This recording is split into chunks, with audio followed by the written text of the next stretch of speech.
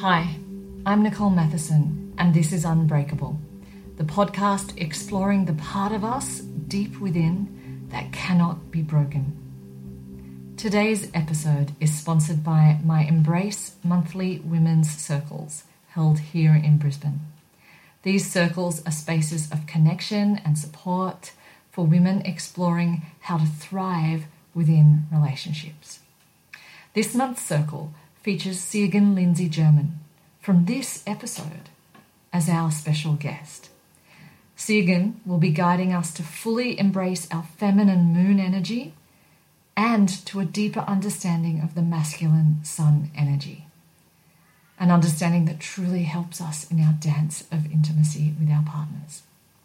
This month's circle is happening on April the 23rd in Newmarket.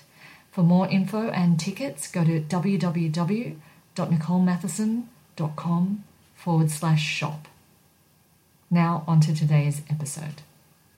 In this episode of Unbreakable, I talk to my beloved Kundalini yoga teacher, Sieghan Lindsay-German.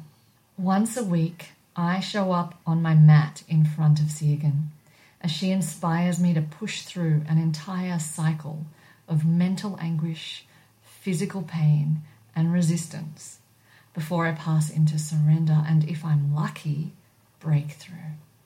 As we discuss in this interview, Kundalini is preparation for life in general and, in particular, marriage.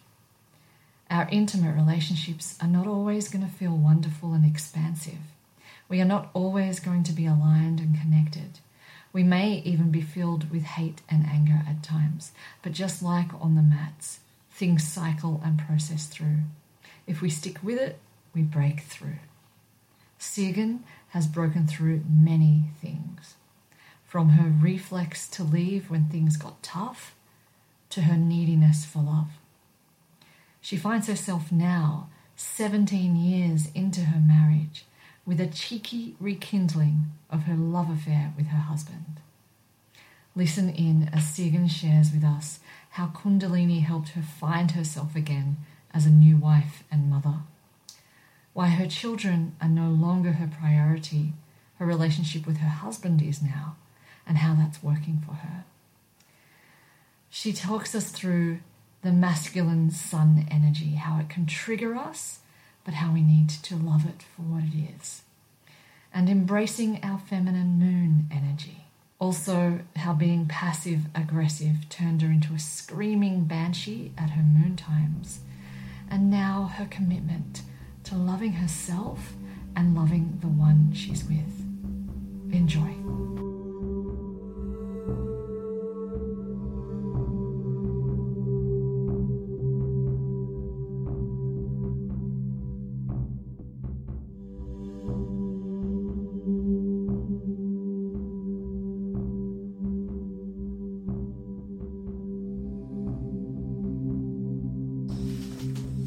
Thank you so much for being here, Sieghan.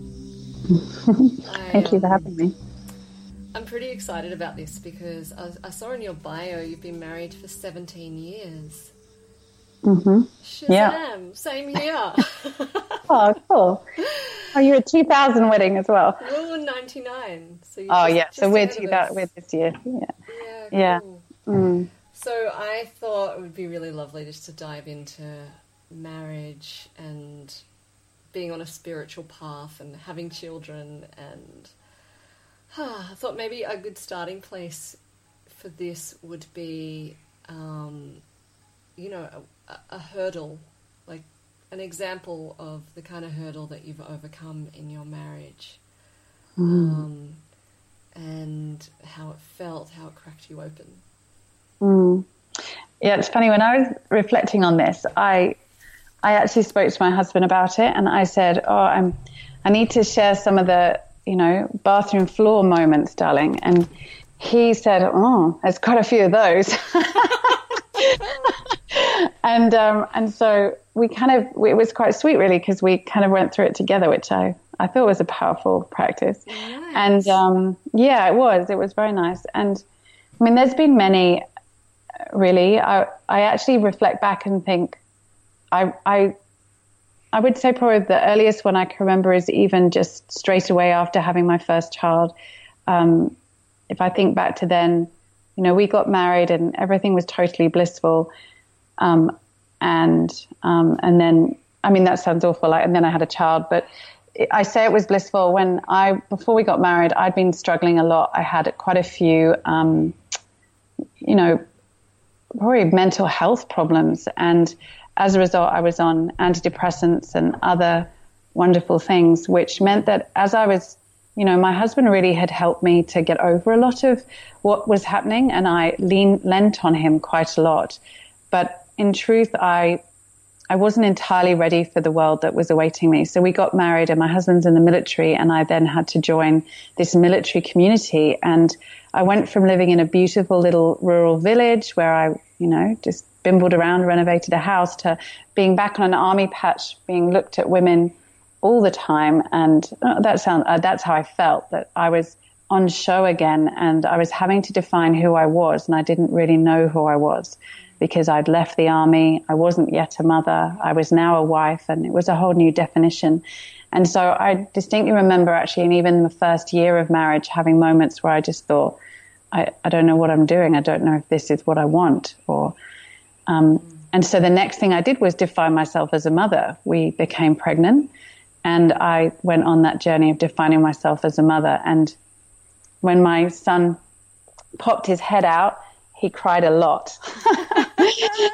I realize now he cried because I was so contracted. Like, having, gone on and had 3 other children, I realized that his crying was as a result of really my discomfort in myself and my inability to surrender to the roles that were being offered to me. And I felt that was demonstrated in my struggling with breastfeeding. The way he was so rigid was the way I was so rigid.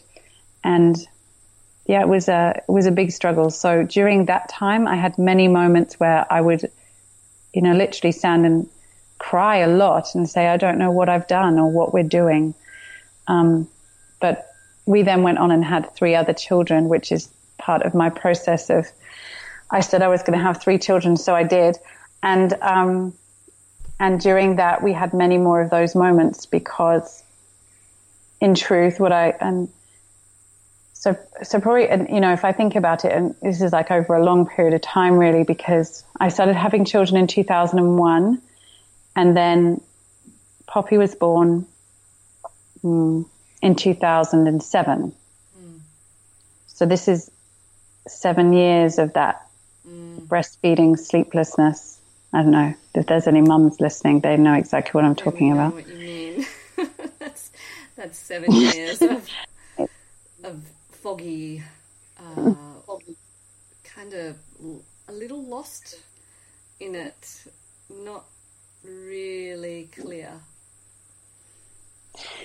And I think as well, we in the yogic philosophy say that a child and the mother share their auric field for the first 3 years of the child's life. So the woman's aura is cracked open when the child is, as you birth, your aura breaks, because clearly that you can feel that occurring. And and we then share the aura with the child. So for that first 3 years of the child's life, we share an aura with the child, which is why we get that intense sensation when the child goes out of reach from us, because our aura is being stretched so much. And the aura then doesn't fully form again in the woman until 5 years. So it takes till the 5th year. And so when you have multiple children like that, and I actually was, I sadly had a few miscarriages as well, which my husband actually noted as some as our real rock bottom moments. Which is interesting because he mentioned those, which I actually found deeply touching, that he recalls those in that way because it was such a powerful time for us. And, but yes, so if you have multiple pregnancies and multiple children, then you're extending that time where you don't have your own auric field. And as such, that's why it's so hard for us to define ourselves during it. And that search, the search is never going to really be complete because, of course, we don't truly know ourselves again until that child starts on their own journey, which doesn't happen until they're about 5. And lovely way of looking at it. It kind of makes sense, doesn't it, when you've been through it? Yeah, and I think as well, it's probably no coincidence that ties in perfectly with when they go to school, and even with kindy, that starts around 3. So this must be a natural process that, developmentally as well. So for me, we had all these different moments, and like I just mentioned, around the times when we struggled through the miscarriages, they were quite dark moments, I would say. The blame factor there would have been. Yeah, because my husband has been away a lot. He's in the military, so he was away an awful lot of time, actually. But for me, one of the big things was that in 2009, I think it was 2010, my husband went away to Afghanistan. And before he left, I distinctly remember in the lead up to him going, it's a classic thing when your partner goes away for a time, you create a sort of hate bubble. It helps you to protect yourself. So I know this to be true for a lot of women who are in army relationships. We kind of have like a big row. It kind of makes you prepare to protect yourself in a way. It's a strange sort of thing to do, but it happens. And I remember having this big row with him and saying, I can't cope. You cannot leave me with 4 small children. I can't do this. Don't do this to me. I won't even be here when you get back. Just really laying everything out on the line. And he just looked to me. I can remember sitting on the floor in this very dark, damp house in Catterick, North Yorkshire, and I can feel and I can see the radiator, this really quite awful old-fashioned radiator, just staring at it, and him just standing there and just saying, well, I'm going, and I know you're going to cope, so just get on with it. And it was just, I thought, we're never going to get over this. I will leave him probably when he, and I really did just think, how many times have I thought I'm going to walk out, and how many times have I thought I can't do this? But because I think that really is rock bottom, isn't it? Having those thoughts is really heartbreaking. Well, you've given up. Yeah. And what's interesting is my husband I find this very interesting about relationships. So I come from a broken home. So my parents divorced when I was around 12. And my husband comes from a home where his parents didn't divorce. They actually did go through a hard time, and they separated, and then they reconciled and got back together. So my husband's experience of relationship is to see that occur. Whereas my experience is to see that it can be that you just you give up.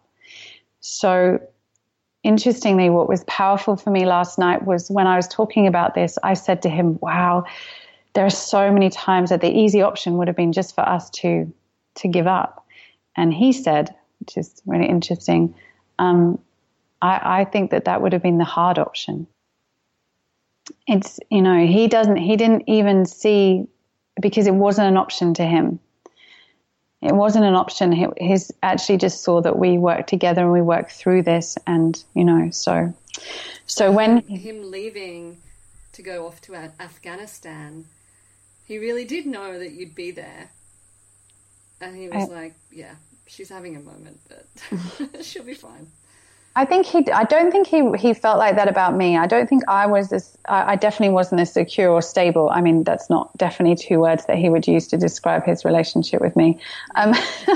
Because I'm just not like that. I'm just too, floaty, and I flit around and I change so much. I think he is very stable in himself. And I think he knew that he had to do what he was doing. And interestingly, what I felt was that it was very powerful for it to have occurred at that point, because we were given a break. We were given 7 or so, 8 months where we were apart. And although we were together, we were apart. So I called it my journey of self-discovery, because I went on a quest to find myself within that time, and knew that it was secure that I was still had a husband, although I didn't actually have to go through the motions of being with him. So that's when I found Kundalini Yoga. Right. So I found it the day before he left, actually. The day before he left, we went and had a coffee in this coffee shop. And next door to it was a bookstore in the days when we all had lovely bookshops everywhere. And I miss those. And we were browsing just to take our mind off things and find him a book to have on his long flight and stuff. And I saw this book by Maya Fines called Yoga for Real Life. And I picked it up and bought it. I don't even know why. I just bought it. And I basically did Kundalini Yoga every day for the rest of the tour after that. Really? From the book? I ordered the DVDs the next day. Wow. And I listened to that. There was a mantra CD, in the days when we listened to CDs. There was a mantra CD, and I listened to that nearly every day as well. And I'd never done, I did yoga, but I'd never done Kundalini Yoga. And I certainly had not had a committed daily practice. And I went on a massive journey with that. And during that time, it was huge. During the time he was away, we had several things happen where, I knew that I could lose him at any moment. And it was very, very powerful. But I think the real challenge came when he came home. Okay, so before he leaves, you get the hate bubble going. Does the hate bubble remain, or? No, not at all. No, so then you go through this, which is beautiful. You almost go back and rekindle some of the lust and the yearning and the desire. All those things start to come up, because after a period of time, even though it's very hard and you're having to cope on your own, and you do go through periods of, how unfair it is to be left looking after the children, you equally then have the amazing time where you start to, you yearn to have connection with them again. And so when they come back and have their R&R, which is a little mini break in the middle of sort of 7 days, you then have this amazing sensation where, and I'm sure lots of women have experienced this, when the husband's been away for a week and they come home and you get to rekindle the passion, and the first time that you connect physically is just like the first time again. Yeah. And these are this is very, I think, important to recreate these moments in our relationships where we can remember that our relationship isn't just built on raising children and making money and, I don't know, all the other things that we believe. It's about having passion in our lives. It's about the physical connection, the getting back to our, that primal instinct that we have. So yeah, when you feel it deep in your loins. Yeah, exactly. It's like honeymoon period, but it's based on something even stronger, because you've got this long-lasting relationship going. The other thing that's beautiful about it is that you don't have to, you know the other already. So you don't have the inhibitions that you had the first time. So you're safe to go even deeper into how it feels. I remember that we went away and had a couple of nights. One of our family members took the children and we went away. And I remember after the first time that we made love, I cried. It was just like such a powerful release that I was just crying. And I've experienced that many times. I find that sometimes there can be that deep release in those moments where you actually have fully given yourself again. And it's that I, found, very potent. And so that, those moments were very profound. But then after that comes, once they come home, comes the learning to live with someone again. You've become very independent in that time. Yeah, and they have too.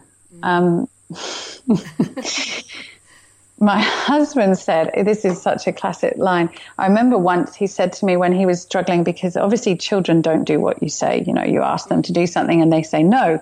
Well, my children do. Maybe everyone has different experience. But my children are deeply independent, and I want them to be like that. But at the same time, it's infuriating, and more so for my husband, who, when he is away and in the job that he does, he's lucky enough to be able to make a lot of the decisions. So when he says this is the decision, people say yes and do it immediately. They even call him sir at times. So, he has this amazing thing going on, whereas when he comes home, no one says yes. That's quite a contrast. So, he's having to learn that he makes a decision, and then perhaps, his 2 I see me says, oh, I don't think that's the right decision at all. And then 4 of his little delegations say, no, that is certainly not the right decision. So it's a whole different ball game for him. And we had to learn to navigate that. And I think that's where the growth in our relationship had to really occur. And it was there probably that I had to start to understand how much I was projecting. How much of it was mine and not his. And probably they were some of my deepest moments were coming into that recognition that I was projecting a lot of my insecurities and my instability about myself and my feelings of lack of self-worth onto him, and asking him to complete me, going to that. Do you remember what was it called, that film? There was a film a long time ago, and then it was a classic film, and in it, the woman says, you complete me, and it was a big line for a long time. And that's a line that I think a lot of us have going on, but in truth, the partner does not complete us, and it's too much to ask for them. Yeah. I mean, how much pressure? Right. You can't actually leave me at all because I'm not whole without you. Yeah. Yes. So, projection, I find this fascinating as well, because I feel like a lot of my relationship woes have come from probably little fantasies I've had about marriage that have, expectations that have been disappointed. And without even realizing it, they have made me really cranky. And, it can be little things like he should put the bins out, or think of me when he's late home, or whatever it is, like little stories that then become, which means he doesn't care about me. And so that's really my shit. And that is me projecting my stuff onto him, because it's not going on for him. It's completely different what's going on for him. And this is just a really bad example, but tell me how you have managed to extract yourself from your projections. So when you're talking about that, what I immediately think is that, yeah, of course, it's the ego, the story. We're talking about the ego really latching onto blaming someone else. And this has been a big learning, a bit of a hard learning, I have to say, because I'm a proud woman and I don't really like to take blame. And and in truth, when I was doing my teacher training, my Kundalini teacher training, my teacher was, thank goodness, he was a man actually, and he was a man, and he had several marriages actually, and I used to get a bit angry with him actually, because I'd think, well, what do you know about marriage? If you couldn't succeed, how are you going to tell us how to succeed? But he used to actually teach us how to own who we were and own what we were. So I'm Rajasic by nature. I have red, fiery hair, and I'm very fiery. I am probably you know, quite Italian or Irish in the way that I do things. I don't just do it quietly. I don't seethe quietly. I seethe loudly. Mm-hmm. And then I get upset because I've done it. And he would say, own how you are. And then you don't get to choose how the other person reacts to that. Mm. And this was big for me, that I actually spent a lot of time worrying about how others were reacting to me.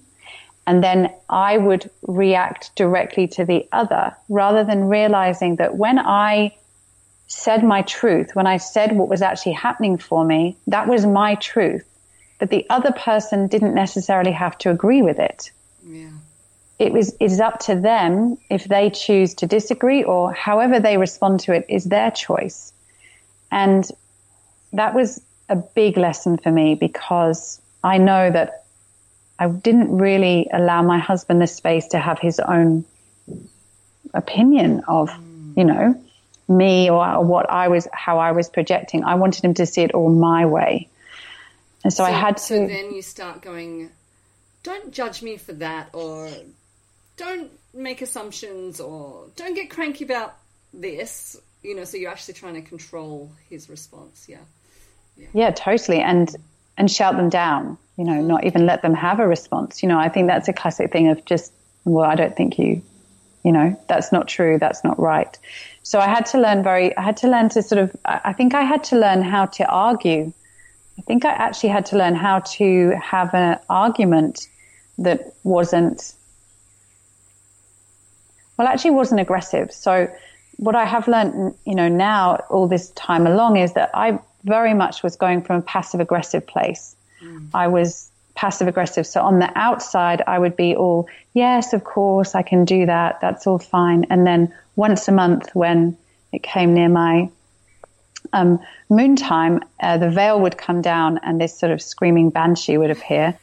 And because that's what I feel happens around, you know, when we bleed, then the veil has come down and our true nature is revealed. And it's either a moment of glory or it can be quite messy. And it kind of depends how much we shoved under the carpet. It's your opportunity each month to see if you are in your center. It's an opportunity each month to see if you are following your heart, or if you are in fact shoving it all down, as you just said, and ignoring what's really going on for you. And that was very powerful for me to understand that I was not assertive in my communication. Yeah. I was the opposite. I was passive aggressive. So I would be passive and then very aggressive. And that is probably one of the worst things you can do for a man, because what he's looking for is a woman who can lift him and allow him to be their son.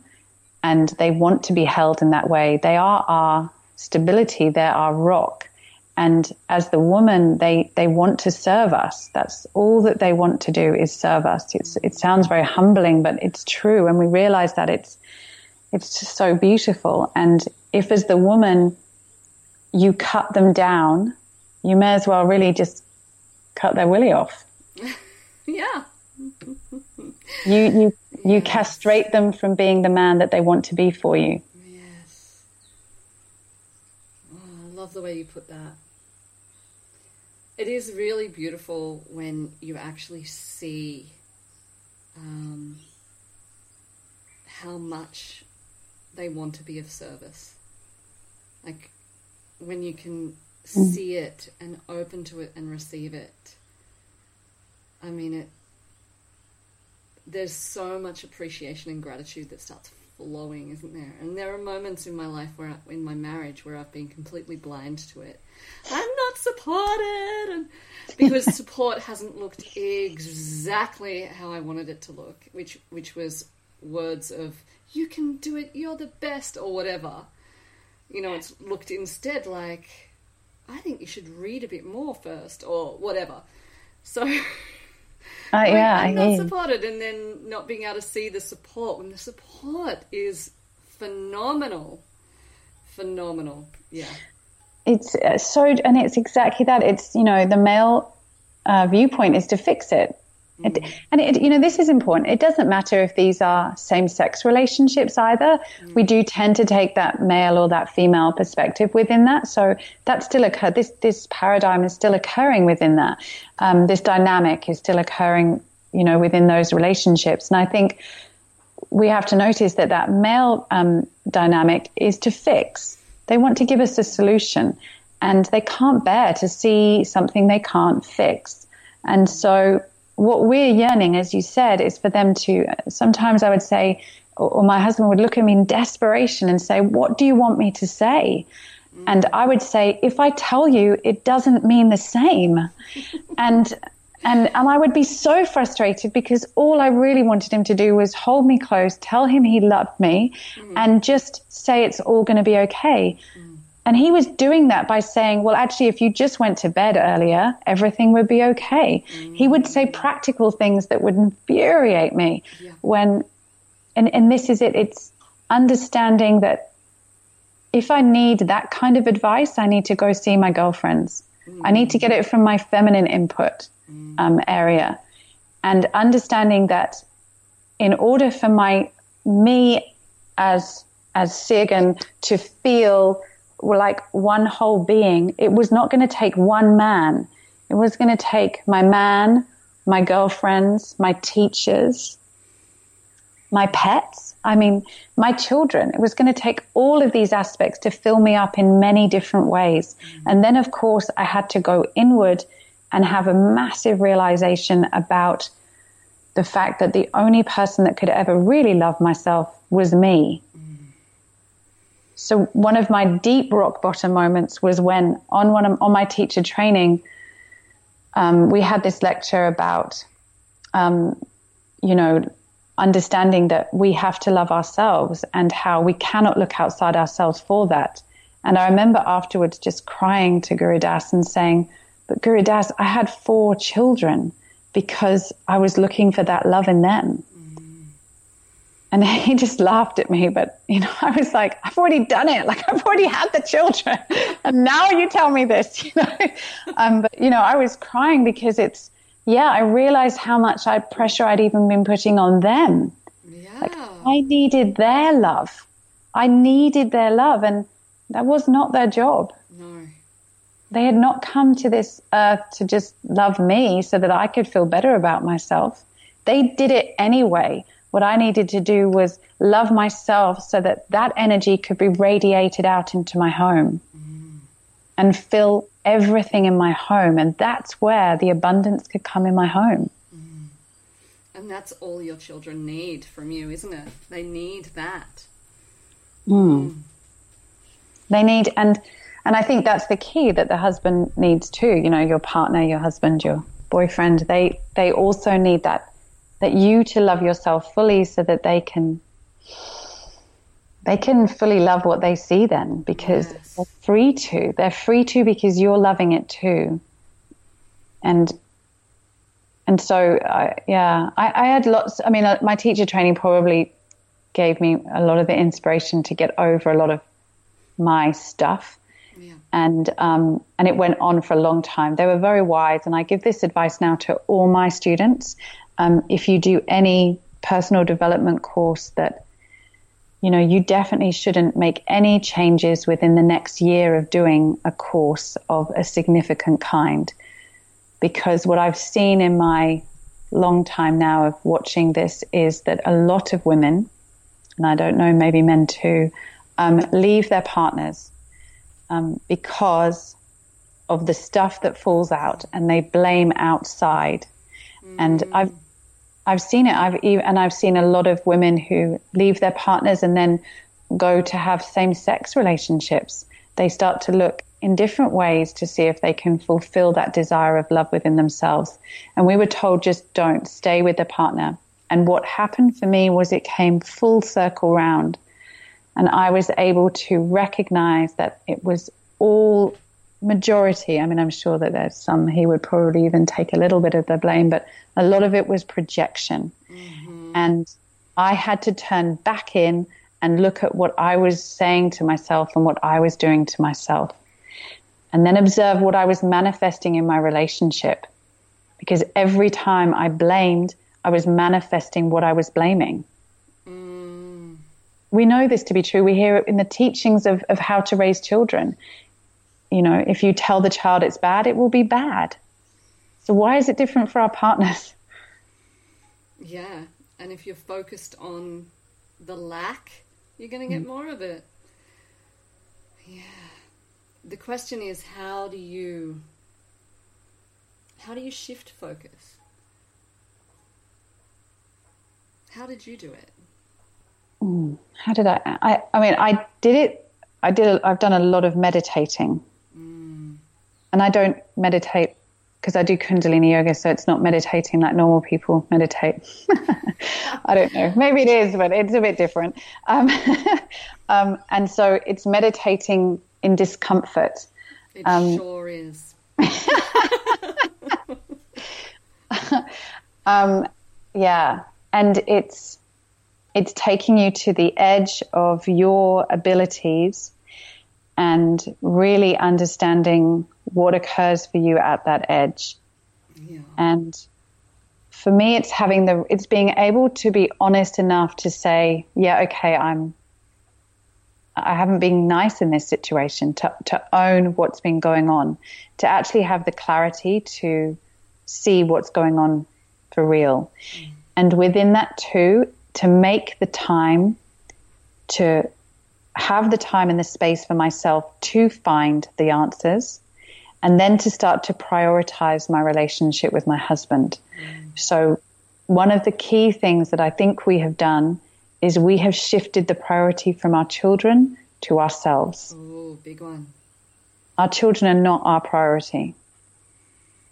Our relationship is our priority. Yeah. When I imagine there's some resistance to doing that,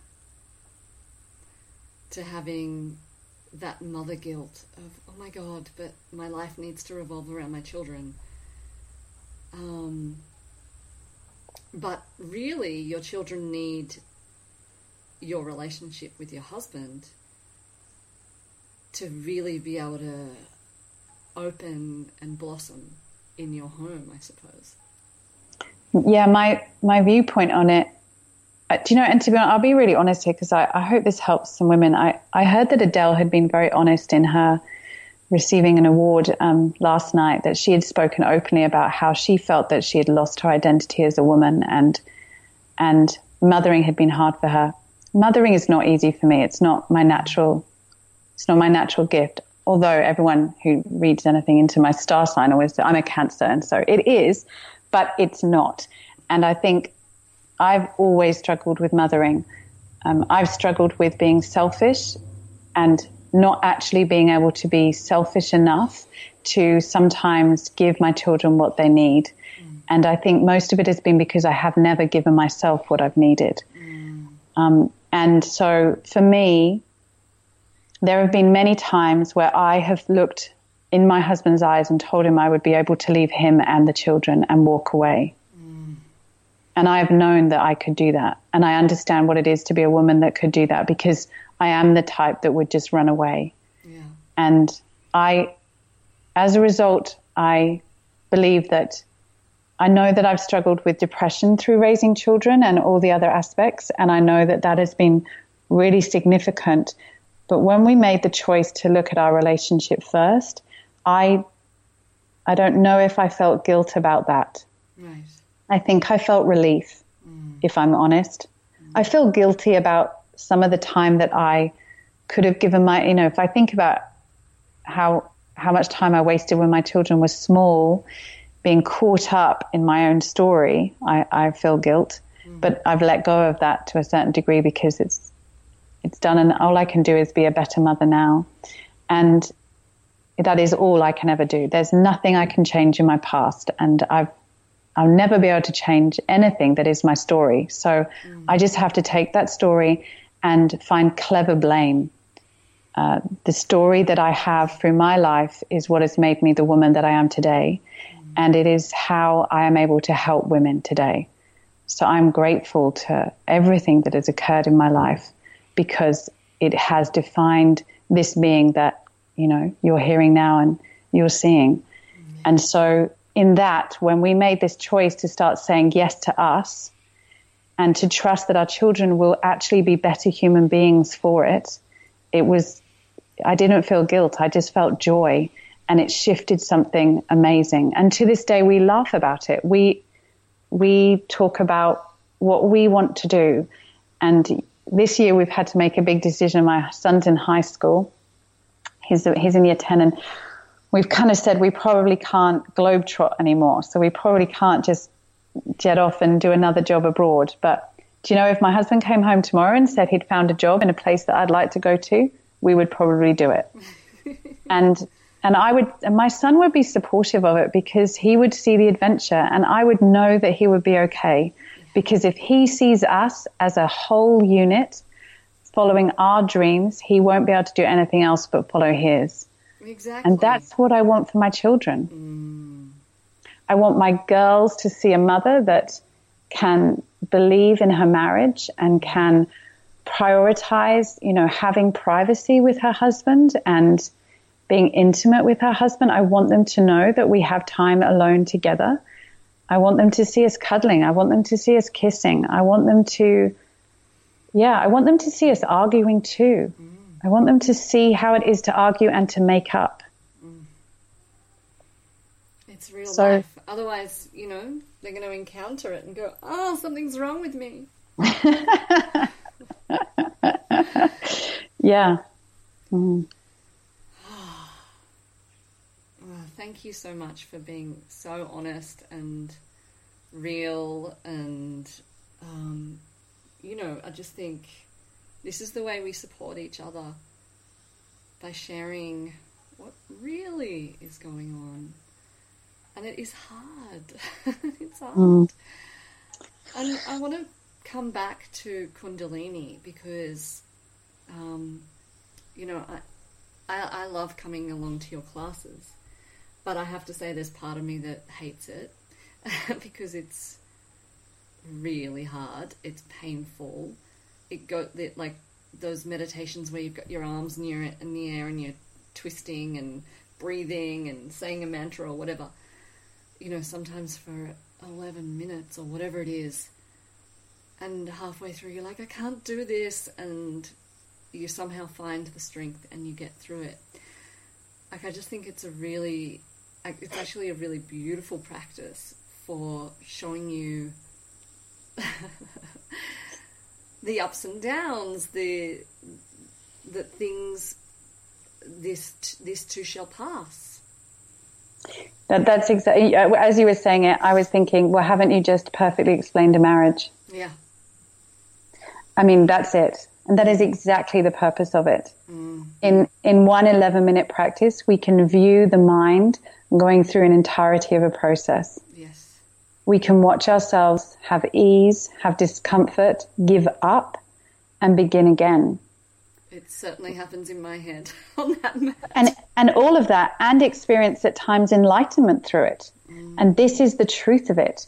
We are women who are in the real world. We're not women who can run away to a hill and meditate for 10 hours a day. We're women in a real world. We need to feel that we're enlightened doing the washing up, for goodness sake. Let's not think that we have to run away. Let's actually have a practice where if you only have 3 minutes a day, you can find peace, you can find stillness, you can get connected to your soul, and you can experience enlightenment. As well as relieving yourself of some of the, residual anger that we may be feeling from what happened the day before or what's happened lifetimes before. And this is why I practice this yoga. It is the perfect yoga for women because it's quick, it's powerful, and it actually does the job. And I mean, I'm very, very passionate about it. I've probably gone window shopping a lot over the years at different modalities. I've done a lot of window shopping and experiencing and trying on. And now I'm well and truly in the Kundalini yoga shop, and I don't have a need to try anything on anymore. I listened to my teacher, Guru Jagat, say the other day to her class, that she said, you know this works, so do it now. Stop looking everywhere and just do what you need to do. And that's what I believe we're in that time now where we actually as women need to just do what we need to do, whatever that modality is for you, in order to raise yourself up to be the best that you can be in this job as a woman, which is massive. Yogi Bhajan said that, there is nothing greater than being a woman. She is creator in all her aspects. It doesn't matter if you're not a mother, you are still a creator. We create businesses, we create our jobs, we create even just, planting, painting, food that we cook, friendships that we create every single day. It is our nature. And that is the closest thing that you're ever going to get to the divine. But we have to own it. I just love it when you get on your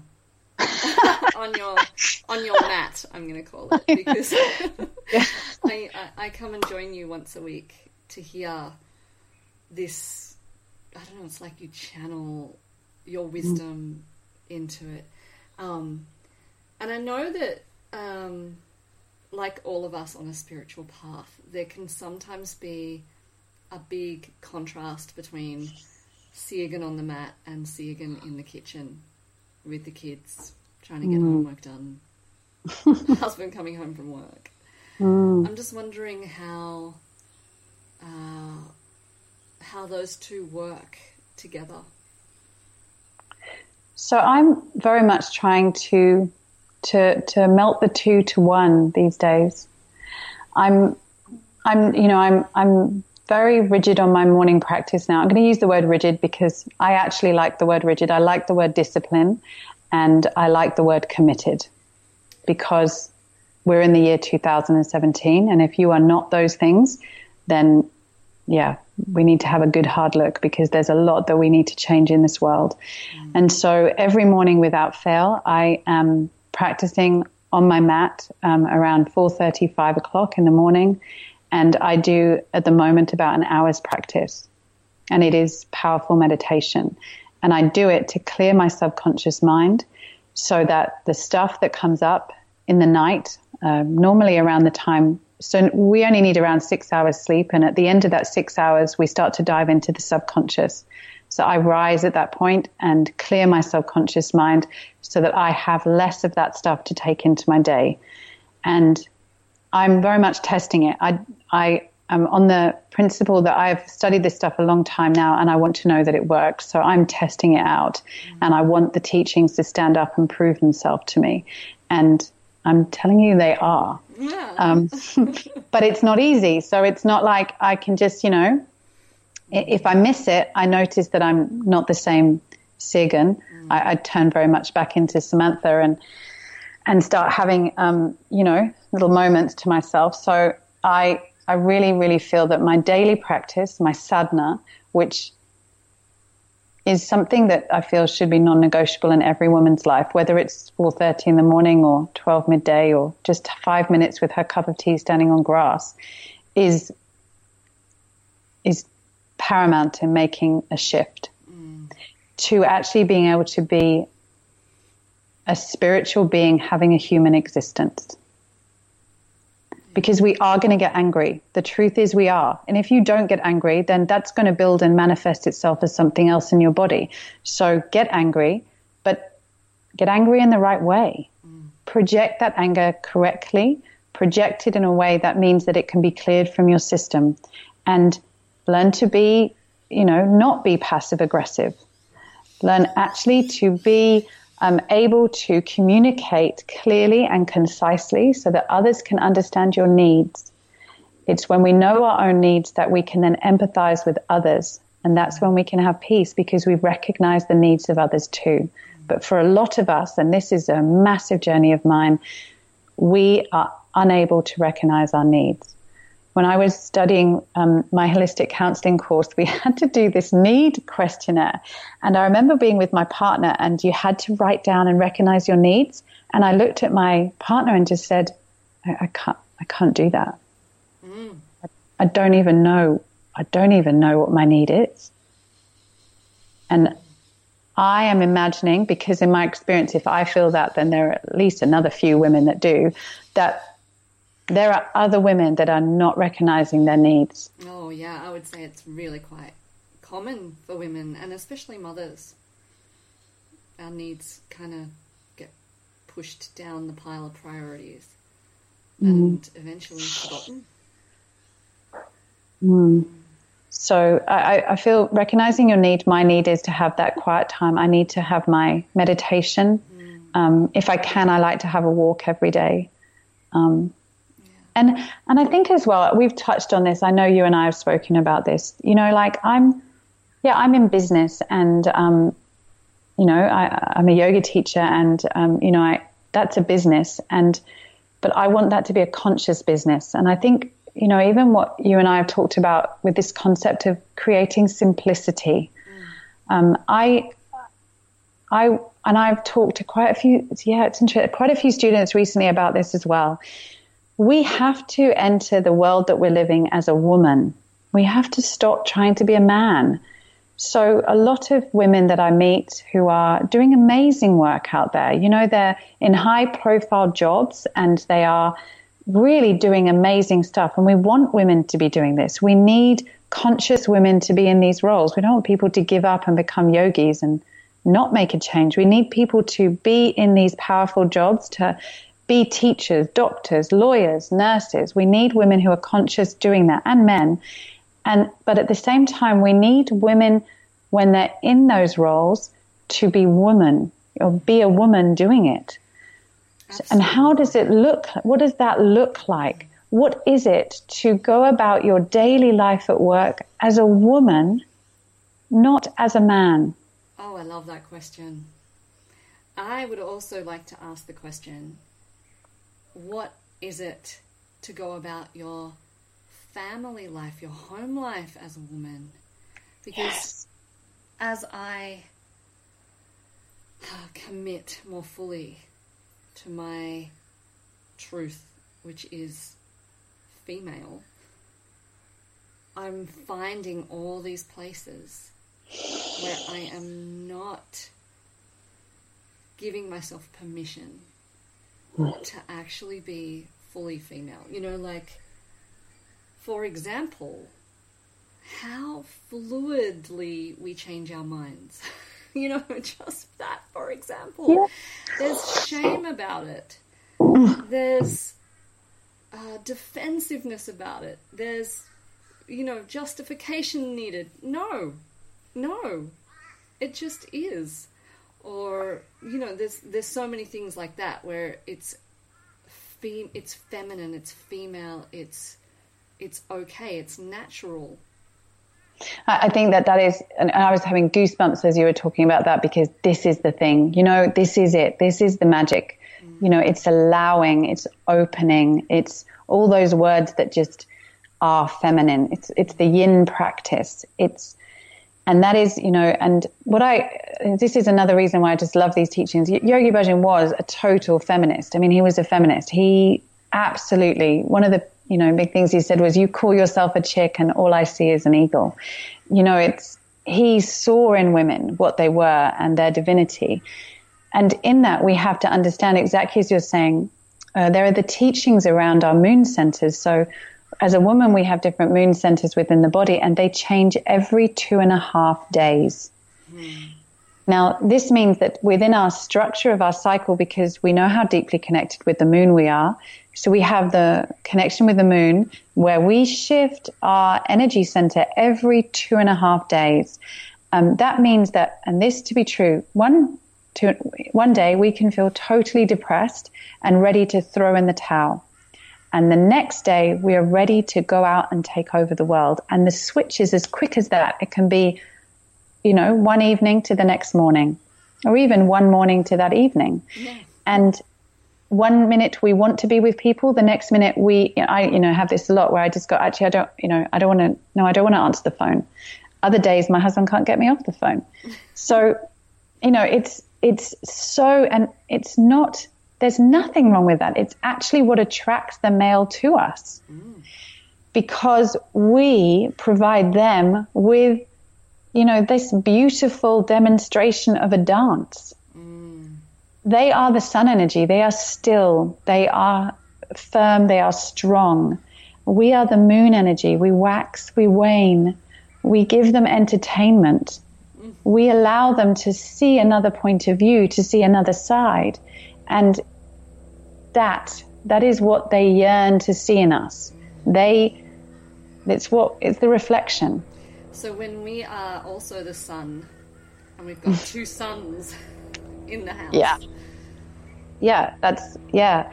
You see, when we're trying to be the sun, then we're just losing our whole identity as the moon. We've lost it. We've let go of the moon. And then let's think what happens. There wouldn't be a tide. How, there wouldn't be the changes. There wouldn't be, you think how important the moon is to our planet. Yeah. It's exactly the same to our family. We wouldn't have the ebbs and the flows. It would just all be rigid. And it's about, within our relationship, owning that responsibility that you have as a woman, and then honoring the responsibility that your husband has, your partner has. One of my dear friends said to me, she is divorced, and I remember getting on my high horse one day and complaining because my husband had shouted at my daughter for not doing something, and I thought he'd been very quite, a bit too strong with her about it. And I said, I said to her, I just think he should have just been a lot more gentle, and it made me quite agitated. And that's the thing. His energy is so much stronger, and it causes me to feel that, it's not soft enough. And she really stopped me dead in her tracks. She's a Kundalini teacher as well, so she speaks her truth.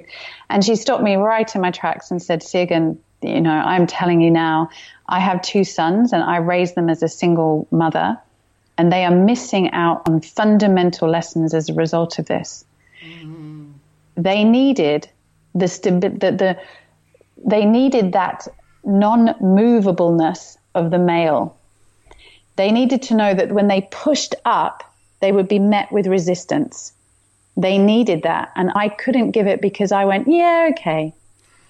Oh my God, this is actually making me quite emotional because it's exactly what goes on in my family as well. Yeah, I've got massive, truth. I can It's feel truth. it. Yeah. And the point is, what she said to me was, she said, you need to let him do his job in your house because he has a role. I feel emotional now. Yeah, he has a role, and that role has to be honored. And at times it's not going to be the way we want to do it because it's not our way. Yeah. But the children, because the children are part male, part female. They need to have both sides. If they only have the woman's side or they only have the male side, then... And that's not to say those amazing women who are raising children on their own, that's not to say that they can't do that, because we all know that that's where the importance, and it's important when you're in a relationship too, that we have to find those role models for our children. Yes. That's where those amazing coaches come into play, those amazing teachers, the family, the uncles, the brothers. Yeah. This is where they're so important, the masculine within the family. Gorgeous. So I've just got one more question for you. I'm wondering if you could whisper in your own ear around the time when you got married to your husband, and give yourself some advice and guidance. What would you say?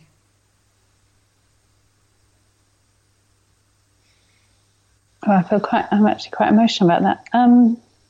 I would say love yourself.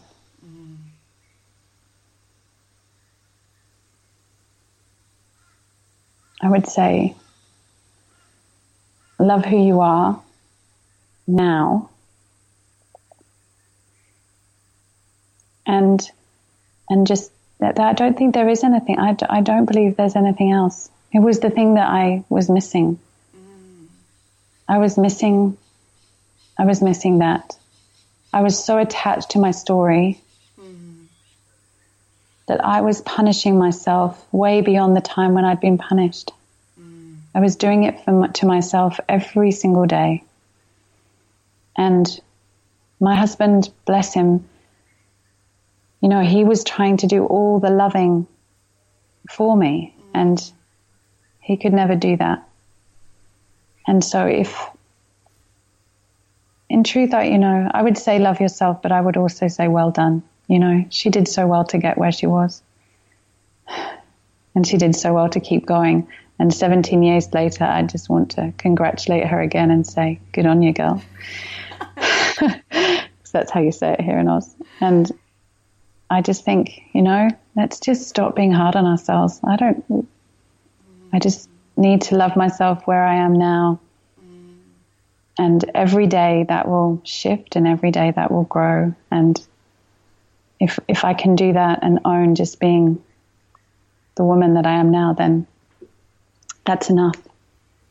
It's enough for me. It's enough for my children. It's enough for my girls, my boys, my husband. It's enough. I'm enough. Beautiful. Yes. And just an added bonus question. How does it feel to be here 17 years later? Well, in fact, this is another, we were just talking about this last night. I'm so excited. It's like my kids are growing up. We go out now on dates and get to leave them all at home. We do it a lot. We go to the cinema. We like the cinema. We go to the cinema a lot on dates. We let them have screen time and we sneak off to our bedroom together. We're naughty together.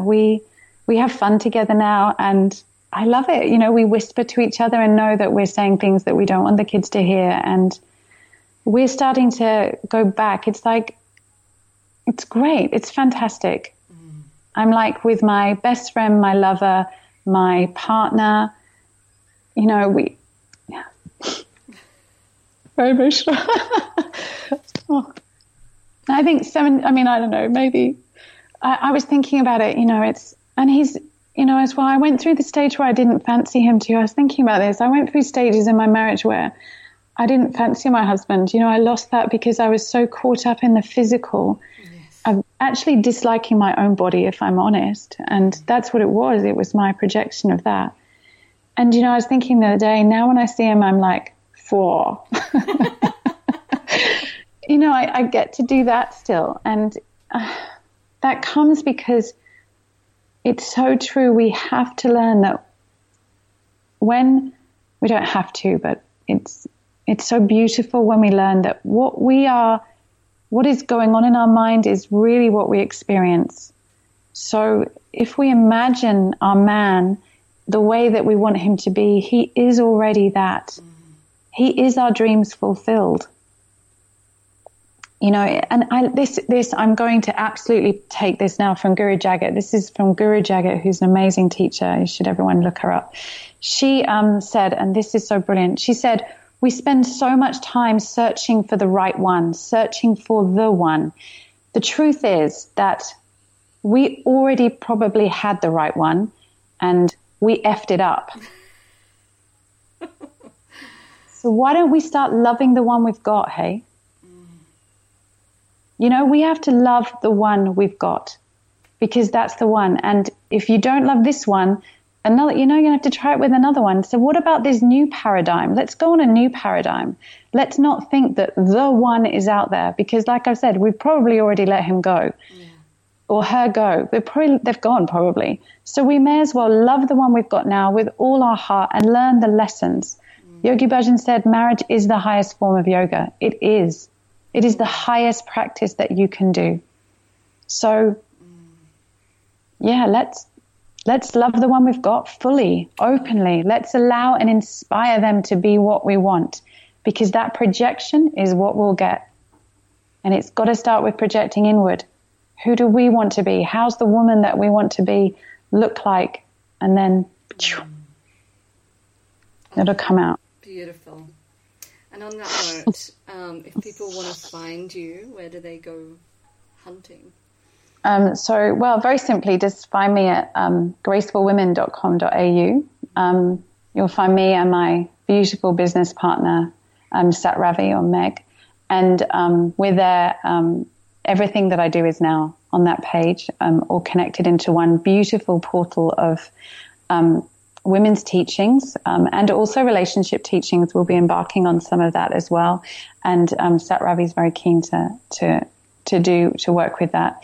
And so that's where to find me. That's how to work online with us, or come and find us in person in Brisbane as well. Or you can just come and hang out with Nicole and I in my little village, my little village retreat in Sanford anytime. And get a swim after yoga. It's the best. Totally. And we're on Facebook on the same thing, and on Instagram and all those other things. But just, graceful women, just come and be graceful. It's what we all are. We just have to remember. Thank you. Oh my God, thank you, Nicole. I honor you. I totally honor you and the work that you're doing. I'm so blessed to have met you. And I think all of us will take a moment to pause and in gratitude for the amazing work you've done for women over the years and continue to do. Thank you for going so deep in yourself for all of us. I honor you. I honor you. Sat Nam. Sat Nam.